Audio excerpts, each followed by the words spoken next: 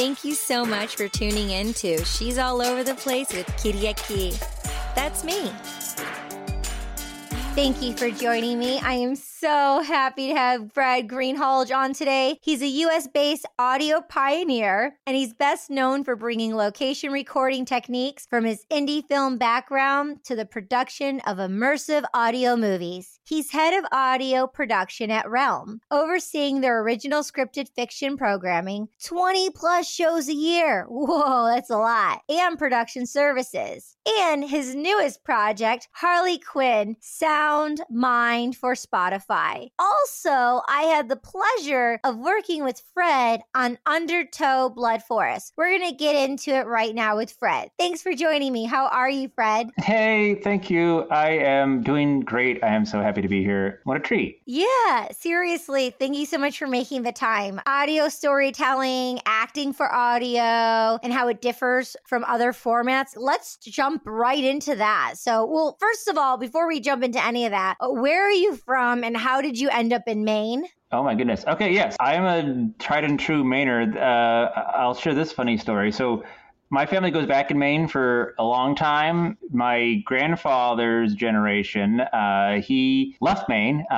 He was in World War II, got off the farm, post-World War II, got a GI Bill, lived on Long Island, was an executive, worked in Manhattan. My mom, child of the 60s, like, I want to go back to the land, and came back to Maine, did a whole back to land thing on our family farm in Maine. And so I'm of that generation of like, it's amazing how like in my grandfather's generation was like, get off the farm. And then she's like, go back to the farm. And I kind of get to feel like I'm in both these worlds where what I do today, I literally live off the grid with my goats and my solar panels, but I get to work. Realm is actually based in Manhattan, crazily within 2 blocks of where my grandfather's office was. And I get to be in both worlds. And so there was a time just 50, 60 years ago where you had to make a really binary choice of, do I live in an urban environment or do I live in a rural environment and how do I pursue an artistic career? And now you get to have it all. I have the best of both worlds. Yeah, that's so cool. And, we worked on Undertow Blood Forest, which takes place in Maine. And when we were having sessions together, it was pretty on par. There was only one thing where there was like one altercation, but otherwise the technology was pretty seamless. And the one thing that did happen, it was just kind of with Angelo, it was just like a haha, we kind of like laughed about it. And it was just a great way to have a bathroom break or like have some water. But yeah, it's pretty efficient with the technology. Yeah, every now and again, gremlins crawl into the internet pipelines and eat the little gophers that move the digital particles around. But other than that, we're good. The internet is such a game changer in terms of like access to everything. And like people go around and look at the internet and they see there's definitely negative attributes to, culture and social media, but you also see people who are able to learn things and learn from things and collaborate with people that never would have been possible before this technology. So, I'm just a generally positive, optimistic person. So I say, let's look at, it's a tool, like all tools have positive and negative. So let's go use these tools to our advantage and do cool things. Yeah. And so when did you start utilizing these tools and become an audio producer and an engineer? How did you segue into this field? Yeah, that's a great question. So it took me a bit to find my path. In college, I knew since I was a kid, I wanted to be a writer. I wrote stories since I was young. I didn't really realize how much audio had impacted my life. Like I lived at our family farmhouse was definitely haunted. So things like the creaking stairs and windows that blew with cold winter wind through the night, all that stuff like printed on me, but I didn't quite realize how much I could use it artistically until many years later. So my path in college took me to New Orleans, where I studied film. And I probably would have stayed there longer, but Hurricane Katrina had other ideas. So I kind of came home to Maine and decided to finish my degree at my original school, USM, the University of Southern Maine. As I was sort of readjusting to Maine and having left New Orleans, which at the time had a ton of film happening, and I had like discovered the sound department sort of by accident down there. They had a thing where as a student intern, you could just like go to a film set, and I ended up with the sound department and like run around the French Quarter with a boom pole. And I was like, this is fun. So I'm back in Maine. I'm in my 20s. I'm trying to figure out how to make stuff. There really isn't much of a real film industry in Maine, so to speak. And one of my college buddies like, have you ever heard of these old time radio dramas? And I'm like, an old time what? And he gave me tapes,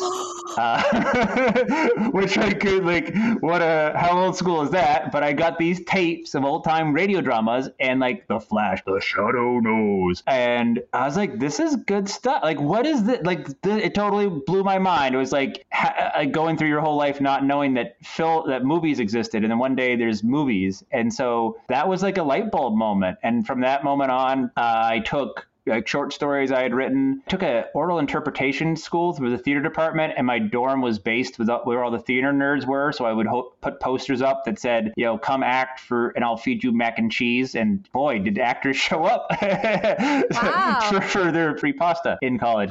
And so the first shows I got were on the campus radio station, and just bringing people in on a Friday night and, acting. And then I started figuring out how to put sound effects like through the board at the radio station. And then the one thing led to another. I met this guy in Ireland.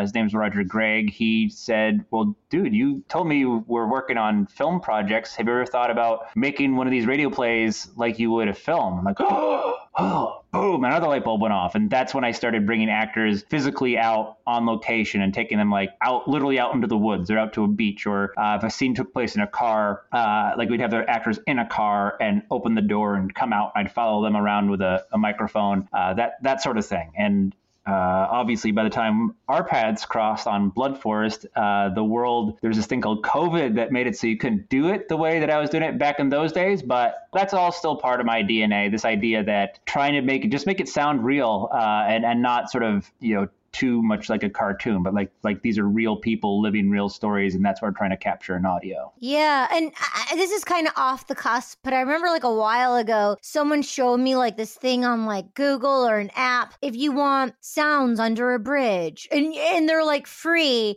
but people have actually gone and did audio of rain or kids playing, and you can royalty free, or you pay a fee or something app or website, and you can actually download those sounds if you can't actually go on location to do it. So did you experience doing any of those things? Do you know what I'm talking about? Yeah, well, there's lots of different layers to it, because there are, if you just are someone who's I need some peace right now, I want to listen to a river, there's all sorts of ambient, just sort of peace type sounds, or just or if you want urban sounds, all that's out there. And yeah, people who get nerdy about sound effects can collect them and sell them, and they get used by sound designers in a variety of fields. I was always interested in collecting my own as much as possible. And I think that's where alluding to earlier about my childhood and growing up in a creaky house. Yeah.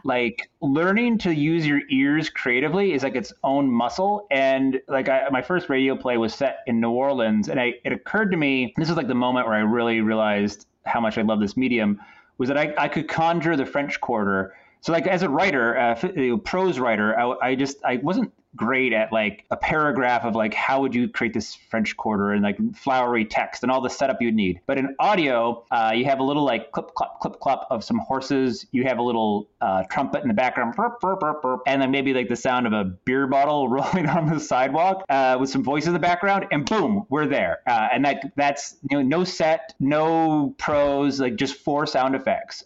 So I just was obsessed with capturing my own whenever possible, because I was very particular. I realized I could see these pictures in my mind. And so I definitely use, sound effects other people have recorded. There's, I'm, if I've got a helicopter, I don't fly helicopters around too much, explosions, that sort of thing. But when possible, I'm very particular about what kind of ambiences. And as an example, in Blood Forest, that happened a lot, where my sound designer has learned if he puts a bird that doesn't live in Maine in one of my shows, I'm going to blow a gasket, because it's to me, that's something that we're 1 out of a million listeners maybe really would know, that this type of bird doesn't live in New England. But for me, this is all it. This is your production design. This is your costume. This is everything in audio play. So And like little details can add a lot. Like, oh, let's have a little bit of a barred owl call here, or add some crickets or spring peepers here. Because spring peepers,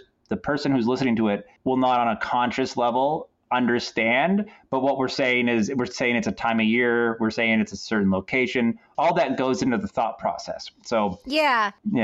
Speaking of thought process, I thought it before and I didn't say it, but since we circled back around, it reminded me of like my Granny Dale's house when I was a kid. And yeah, how you hear certain sounds and things, and how then those intricate details, you don't know at the time when you're a kid or when things are happening, but you can shapeshift that and you can put it into the power and have it be advantageous for your craft as an artist or in life. One, for it to not have power and scare you, you could take that thing that creeped you out and be like, oh, that's sensorially like kind of creep me out. That's kind of a weird thing, and it's audio and I'm sensitive to it. I can lift and pivot and shift and put that into the work and have that finite detail of it. And that's your craft and your gift. So someone tuning in and listening or watching, they could apply that same principle to whatever it is that they had when they were growing up. Something they don't know, it's a skill set, like you were aware of it, but someone who's not could take something like that and say, hey, like what's in my arsenal, or what's in my toolbox, where they too could pivot and shift. And instead of it being like a weird thing that happened when I grew up, it could actually be something that they could align with their craft or something that they're doing for the near future. That's kind of really cool. Yeah, I think like the skill of listening is just really wonderful. And,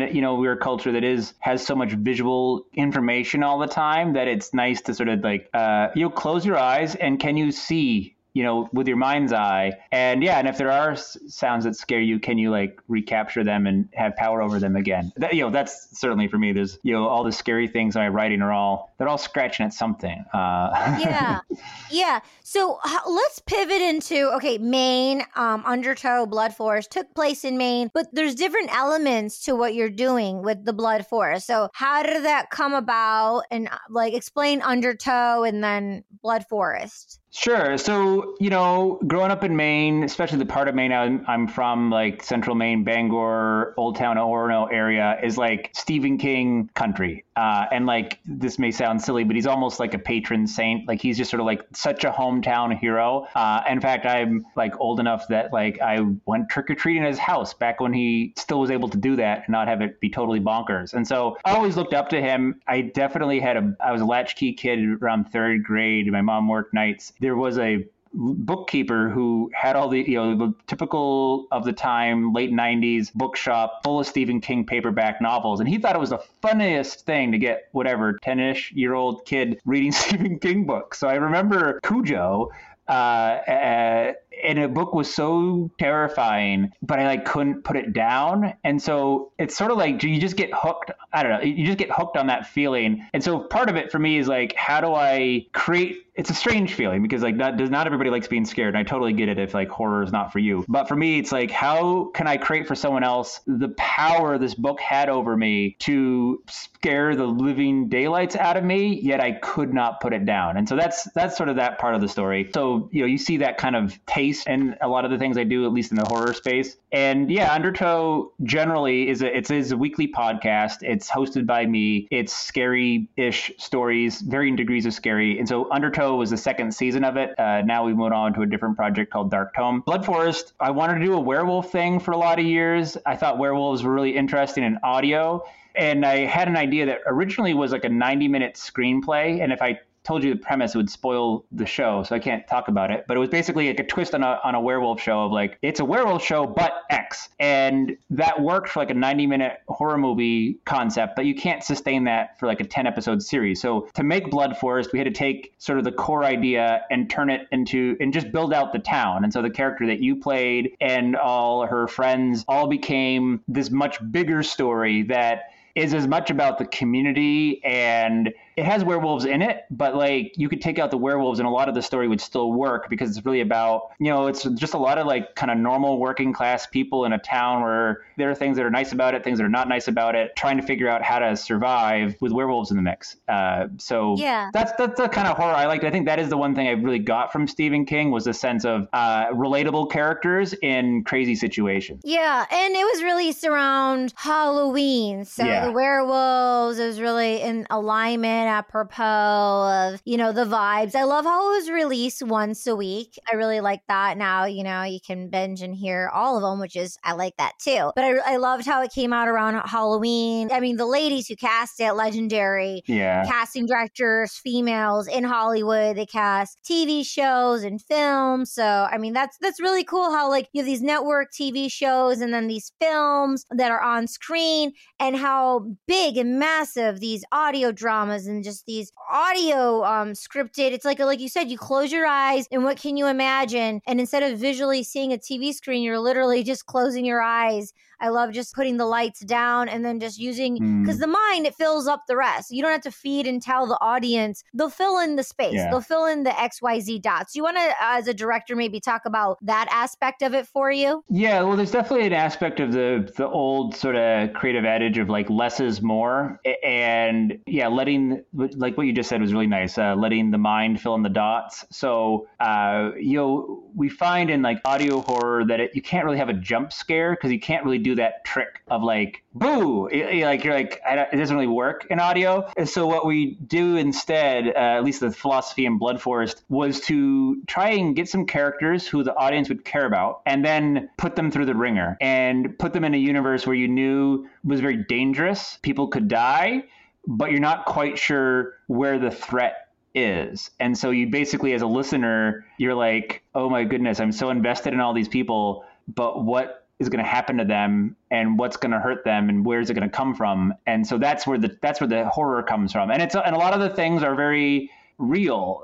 There are actual werewolves in it. That's not much of a spoiler. You learn that pretty soon in the show. But there's also bad stuff that happens that is not werewolf related. And some of that stuff can be just as terrifying as the werewolves. And that's also kind of part of what my statement as a creator. But yeah, it's a lot of just making sure you have the discipline to say when is less more, when is more, and how to like peel back layers. Because there's another, not to keep going back to Stephen King, but he's a great quote on writing for audio in one of his on writing books that's like about how effective the old time radio plays were because you could never see the monster. And so the kind of philosophy is like, when you're watching like a horror movie, you're like, there's like this whole part of the movie where you're like, there's a monster, but they're always like just outside, just to the edge of the camera. You can't quite see it. And at some point you see the monster, and no matter how good the like special effects are, you're like, oh, okay, it's the monster. I can like wrap my head around it and mentally kind of put it in a box. But in audio, you never do that. So the monster, if whatever you're seeing in your mind, you can never like rationalize it away. So you're actually, you're doing something somewhat devilish as a director and like kind of using those like real like lizard brain survival instincts and manipulating them to have a horror experience. And yeah,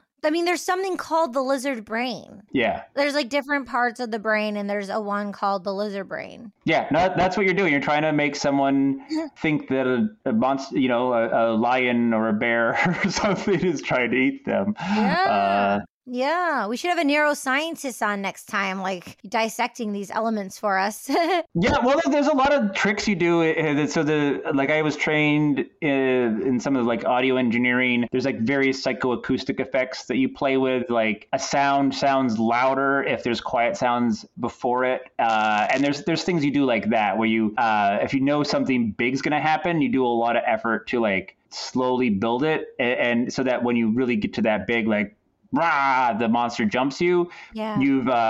You've built up tension by being disciplined up until that point. So there's a lot of psychology as well as a craft that goes into these things. Yeah. And when you were in school, did they teach you that about sound and frequency and how we hear things, the decibels in the ears? Yeah, I mean I didn't had trained for like audio drama or podcasting, like that just didn't exist as a thing back in the early 2000s. But I did, when I would go to like music engineering, that's something that, people who make records know, because there was a fabulous podcast I listened to. I'll forget the name of it, but they were talking about like, why do you like feel a certain way in your heart of certain like chord changes or certain moments in music? And it was all about how, especially when music sort of goes to where you think it's going, and then it does something unexpected when you think a chord is going to resolve in a certain way. And when it sort of changes it, like that's the thing that starts making you like, you get goosebumps or like something swells inside of you. So you do things like that of thinking about, what is like the psychology of the listening experience? Like, because this is all true. This is all stuff that scientists study, is like, how do sound patterns affect the brain, and how do you use, and people who make music know all about this. There's a reason that certain popular songs are so enduring, or to stand the test of time.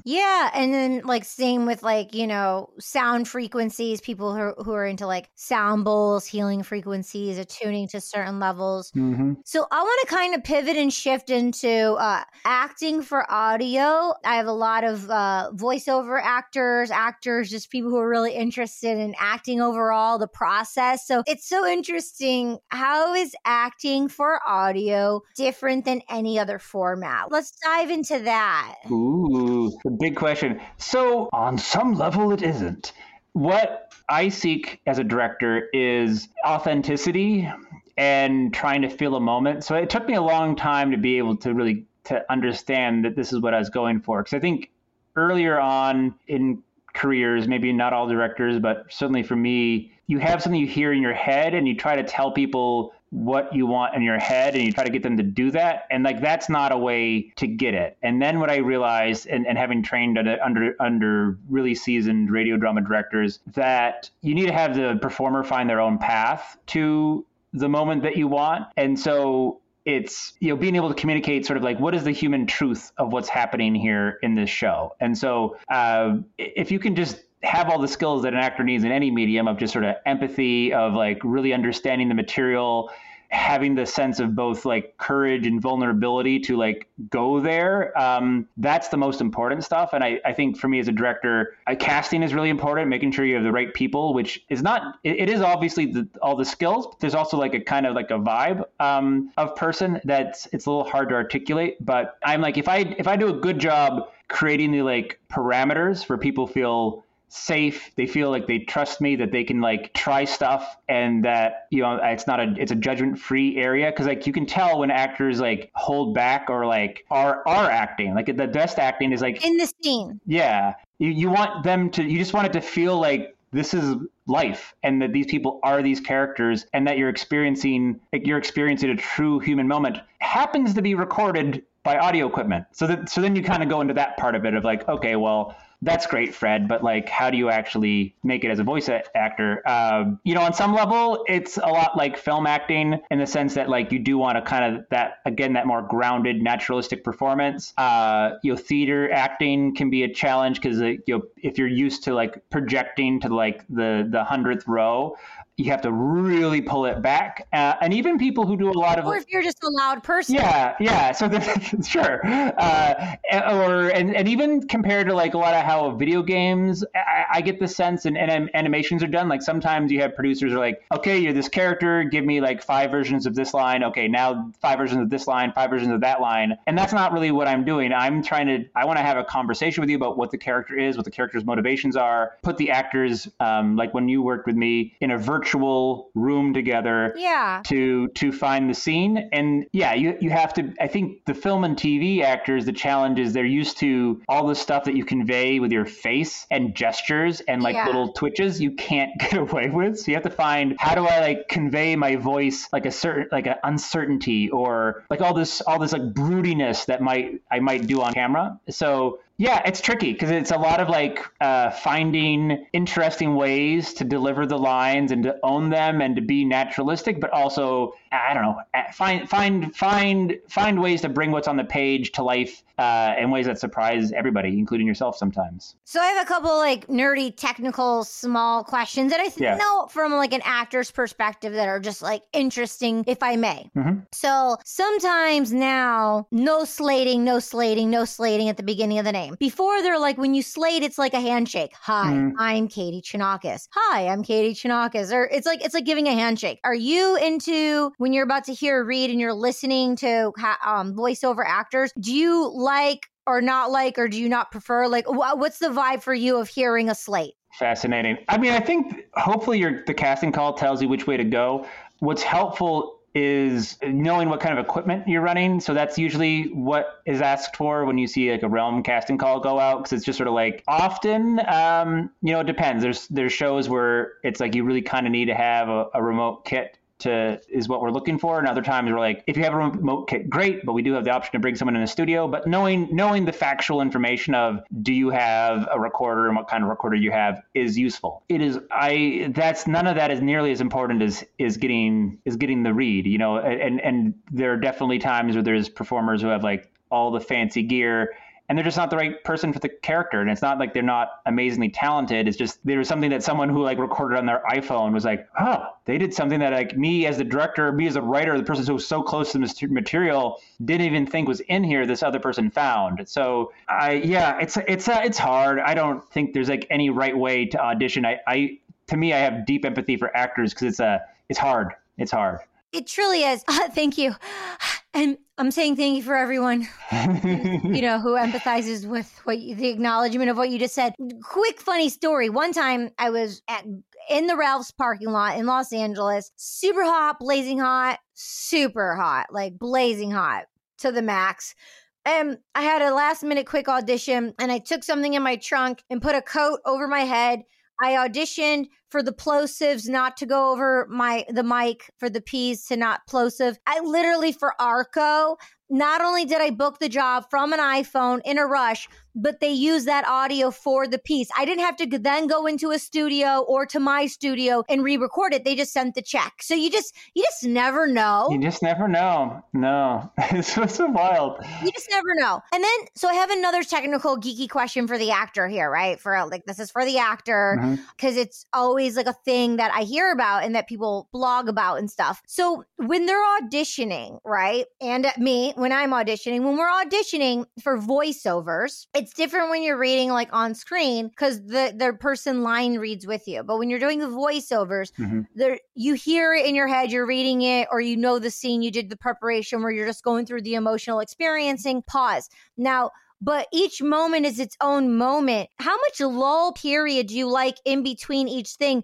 When you listen to it, do you listen to it from the actor's perspective, linear all the way through? Or do you like that little bit of a pause and a lull so you can then hear the other actor's line, one, verbally, two, in your own head, or just a little space so you as the director can feel that moment of what the actor just went through before chopping to the next? Or do you like them like tight, like one after another? Like, yeah, no, I actually love it when someone reads against the scene partner, which I know obviously is more work and you have to find someone who's going to read with you, but like that tends to result in an audition that sounds sort of more authentic to how we sense you'll interpret the material when we're actually doing it. And if that's not possible, then I definitely would leave the spaces in there naturalistically, because it can feel very disjointed if it's like, here's a line, and here's a line, and here's a line, and here's a line, because that makes it harder to sort of like see, because there's definitely, it's like, it's so hard for both parties involved in this kind of process, because you're trying to like, the director is trying to see how the show will be, the actor's trying to do the same thing. And so having it play out where it feels like the pacing that feels correct to you, that even though it's just literally empty space perhaps, is telling us a little bit of a sense of your personal dramatic pacing. So I think that's very, so I think it's important to leave some lull spaces there so it leaves that imagination, kind of like what we were sharing earlier of like when you're listening to audio, you close your eyes and we fill in the spaces. So for a voiceover actor, maybe to leave that space so then the director has that time to fill it up, because if you don't, you're just on to the next. So I didn't know if you're like listening and just listening all the way through to go on this journey. But I think actually leaving those like lulls in between are important, because I didn't know on the other side if the director's like, hurry up, twiddling their thumb. If 200 people submit, I'm listening to all 200 to the end. I feel like you took you did it. You went through the effort. I should go through the effort. So there may be other directors and producers who do things differently, but I give you the respect of listening to the whole audition. The whole audition, because there's many people that say they give your best because they listen to the first 3 to 7 seconds or like, something like that, and they don't get to the end. It never hurts to hook someone in the first 10 seconds. I mean, we think about this a lot in podcasts is you can go once you've hooked someone, like a cold open is like everything. Because once you've hooked someone, the data shows knows this, like that if someone listens to like the first minute, like the likelihood they listen to the rest is up like 1,000%. So both things are true. Like you may, yeah, like for sure. I want to hear to the audition where I hear the first 10 seconds and I want to hear the next 10 seconds. I want to hear the next 10 seconds after that. That is also true. Yeah. Yeah. So you're doing 20 plus audios per year at Realm. Thereabouts. Yeah. Now, how many people are on your team? Is it different every time? The same team? Like, what's the vibes? Yeah. At present, we have a head count, 7 or so. There's me, a couple of the producers. We have a composer, music supervisor, sound designer, editor, production manager, and production coordinator. So we have like a whole department. And so we have people who kind of handle all the the SAG administration and the coming up with schedules and all the logistics that are involved. And then we have a complete post-production unit, building out the actual shows, as well as producers who do a whole range of things, including directing. And then we can build out other teams. I know always am connecting with other sound professionals on a range of skills, editors, sound designers, composers, other people who have Dolby mixers, etc. So it kind of depends on the show and the timeline. And we have an awesome team in-house at Realm, but the people that I like to work with have a combination of just really getting the art form, having a lot of passion around it, and just being nice people to work with. Because, when you're dealing in an industry that's fast-paced and intense, you want to be at the end of the day, be like, whew, that was crazy. Let's go hang out and talk about how crazy it was. You don't want to be like, oh my God, these people. That's just not the vibe. Yeah. So do you work on one project at a time, or do you work on multiple projects at one time throughout the day? Because everything goes in a rotation. There's so many elements to it. How's your workflow? Yeah, I'd say there's a lot of, irons in the fire at different levels of fire. We did Blood Forest last year. I had just come off the set of Harley Quinn within 2 weeks, spinning around and going into production on Blood Forest. After Blood Forest, there's a totally different team doing a lot of the post-production on Harley Quinn. So I was obviously very close to that team, making sure things were going smoothly. But I was I was very hands-on because I had directed Blood Forest on going through all the takes, working with the sound designer, working with the composer. While at the same time, we're talking about, hey, 2023, what's going to be happening in 2023? So it's kind of there's just life cycles of projects. So yeah, and that's kind of the moment now where we had a little bit of time to kind of get our regroup, lay of the land. And there's a show that goes into production next week. There's a show that goes in production maybe 2-3 weeks after that, and with a bit of luck, kind of keeps on chugging. Yeah, I personally, I've auditioned for podcasts, audio, but since Blood Forest, there's been many more that have popped up, many more, and from the same casting directors too, a couple of them. So I think it's really exciting and a lot of fun. And so you're doing what you're doing, and then when it's out, you're on to the next project. So while marketing and people are promoting it, your work's done and you're already on to the next project, right? Yeah. It's true. It's true. And sometimes you're I wish podcasts had the big event. I will say I did get a promo of Blood Forest to run as a trailer at a horror film fest here in Maine in October, the opening week, and that felt really nice because you don't have that that feeling if you work on a film and it's opening night and we all show up in nice clothes or virtual clothes. No, podcasts are zoom zoom zoom zoom zoom. Yeah. We need to have virtual events then. Yeah.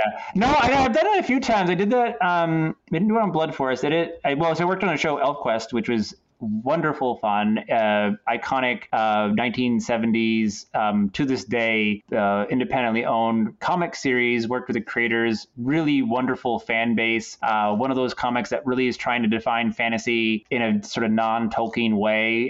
Wendy Peeney, one of the creators, is such a pioneering force in comics and just so loved and so ahead of her time. And we did listening parties for that because it was actually supported by Kickstarter backers. So early on in the days of how we were going to get this project off the ground, we said, well, why don't we go to the fans? The fans, if they love it, they'll show up, and they did. And what the way of thanking the fans as well as celebrating the work was to have these like private listening parties. And we had hundreds of people come in on Zoom. We'd like get on, talk about me and my other producer about kind of like what's going to experience now. We'd bring in some of the cast to have a little chat at the top, play the episode, do a little talk Q&A at the end, take questions from the audience. The audience had like a Discord where they could like comment in real time, and it was terrific fun. It felt like, oh, this is how you can turn a podcast into like a launch event. So yeah, that was a good experience for sure. Very cool. So when you're doing 20, plus per year, I mean, that's a lot. So, but then you have the writing aspect and the directing aspect. Like, how is your process with that, with doing the audio as well? Because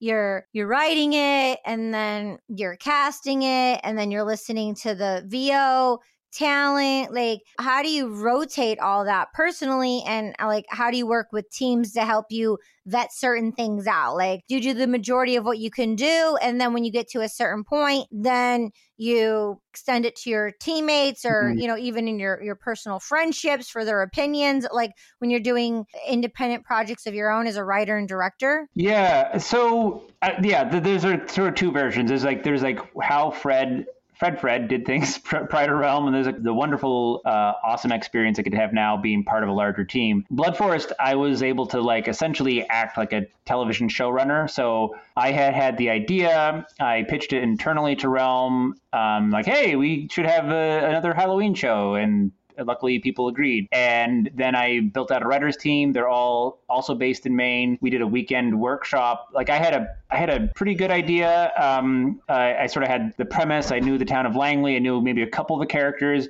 but in the course of a weekend, we had plotted out the whole thing. And then it was up to, we plotted out the whole thing. And then then it was like a crazy fast writing process. We had a team of 4, 2 writers wrote a whole first season. And then the second 2 writers rewrote, kind of polished it. And then I polished it. And then we had the recording script. And I stayed intimately involved throughout. Once we finished recording it, gave the whole project to an editor. The editor would send me back rough cuts. I would personally sit in Pro Tools and sort of finish editing it to where it was like just how I wanted it. And then it would go to a sound designer. Other projects, I'm much less involved. I'm not less involved, but I'm not quite so hands-on. And so I'm kind of more like assembling a team, making sure that team has what they need, offering, creative feedback or other types of feedback as needed to support them. And if you're the version of reality where you kind of want to get one of these off the ground yourself and you're saying, well, Fred, this sounds cool, but I'm not part of a company like Realm. What do I do?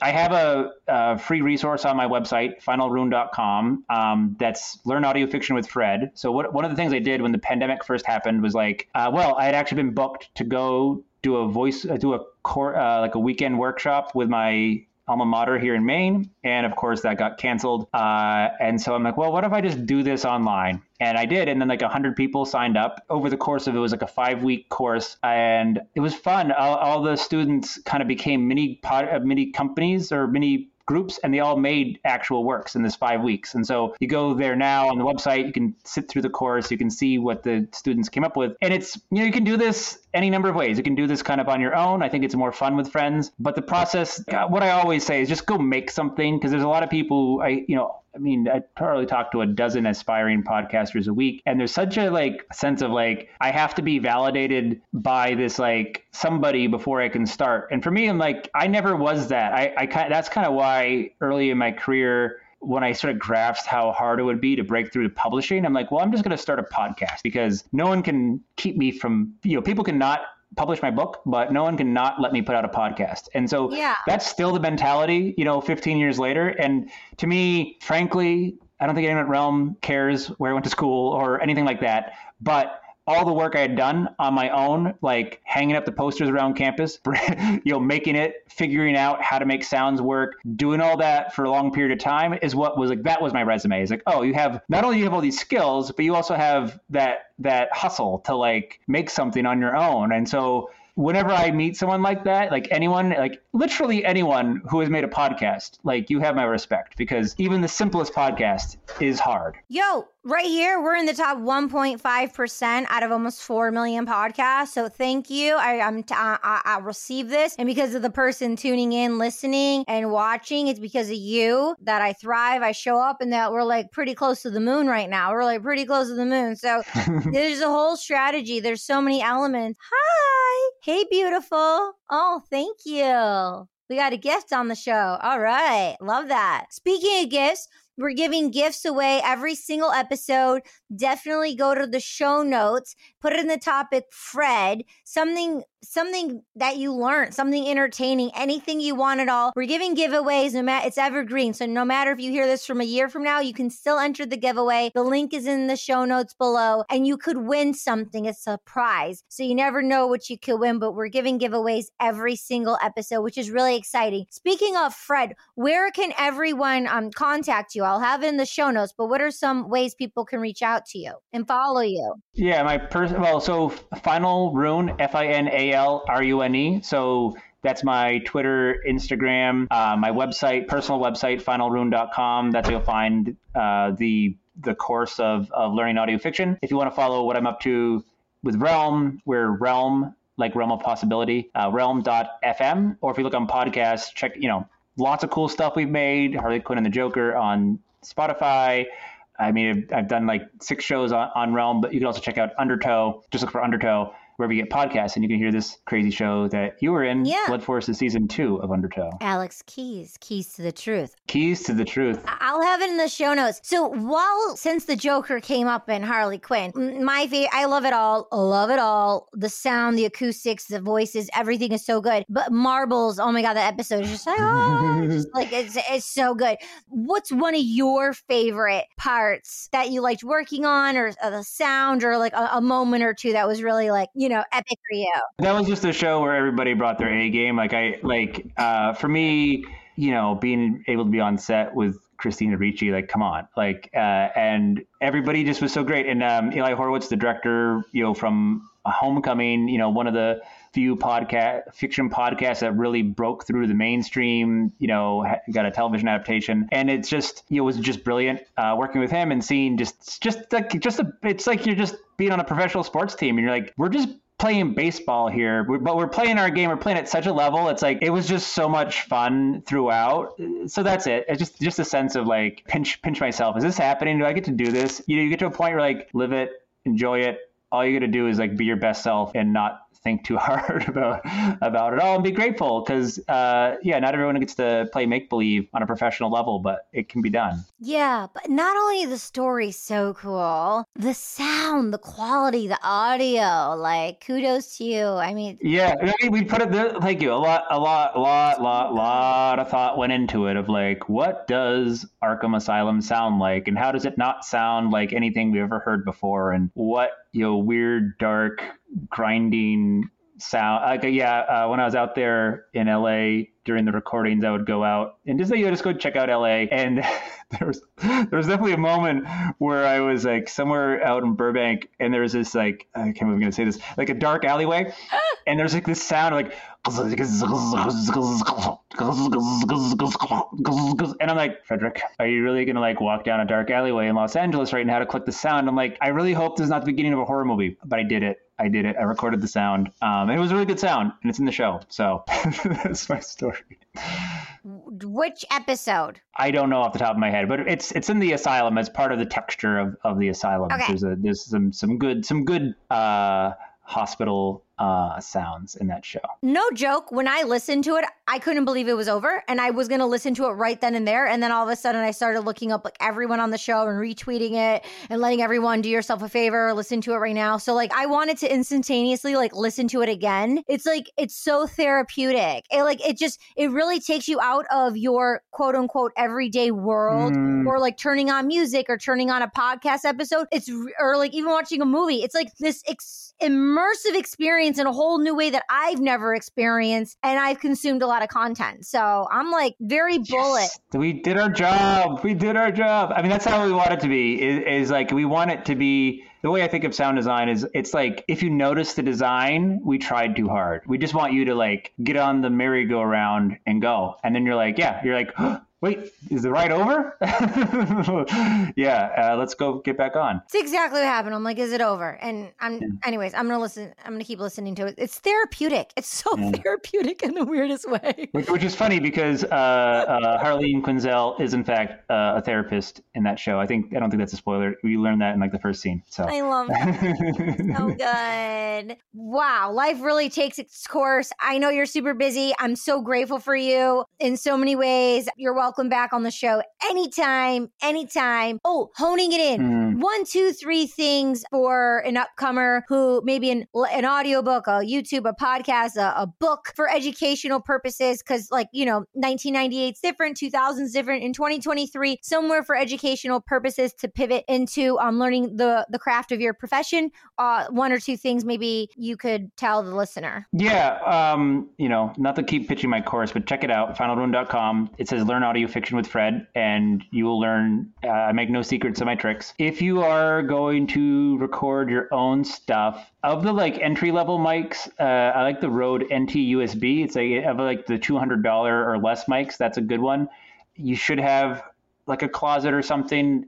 We definitely hear performers who make a go of it in big cavernous rooms. And so I think, I often see a lot of newbies think they need the most expensive microphone you can buy. And it's far more important to have a good, quiet room. So work on your space first. And your space means both physically, is it acoustically protected? Is it reasonably quiet? But also are you your fullest self in that space? Add a piece of art or an incense or whatever makes you your most true human self. Because I don't know, there's parts of the business out there that are probably terrible, but I managed to be with positive, cool, nice people and have made a career of it. So I think you being your authentic self and presenting that way is what you need to be doing. And so your space should make you feel like that. It's a little bit going back to Virginia Woolf and a room of one's own. Just go. And I think you need to have it because especially in this whole pandemic era where we've kind of been trapped inside and not have all the access to the world, to kind of keep your sanity, you do need to have this is the part of my dwelling that's my creative space and is my little shrine to my however you define creativity, you need that. And I think if you have that and you have the courage to follow your heart and not and be able to separate your sense of worth from rejection, because that's I will tell you, if you don't book a gig, it has nothing to do with whether or not you're insanely talented. It has to do with 100,000 things which you have no control over, frankly. Yeah. And so I think it's just trying to be persistent and to say a rejection is just an opportunity to go again, and to say, the only mistake is to stop trying. Mm-hmm. Beautiful. Yeah, my voiceover booth over there, I have an icon that my grandmother gave me, my 93-year-old best friend. It's just an icon, and it's sacred, and it's right above my head when I'm recording my voiceovers, and to personalize it, to make it sacred, I think it's really, really important. And here we're doing the podcast, so if anyone's on the video, I made it a studio podcast. It's different, so yeah. No, it's great. Yeah, it's different for everyone. Every moment, every situation is different, just like us. Our emotions are always changing. Mm-hmm. Things are always changing. Nothing's ever set in stone. This is the way it needs to be. You can pivot and shift. So thank you, Fred, for your moments and sharing and caring. And I really appreciate you. Everyone, if you haven't tuned into Undertow Blood Forest, please do. And I'll have it in the show notes so you can stream it and listen to our geniuses together. This was a blast. Thanks for having me on. Yeah, my pleasure. Okay, thank you so much for tuning in, and we'll see you next time. Thank you so much for joining us. We'll see you next time. Kitty at Key, over and out.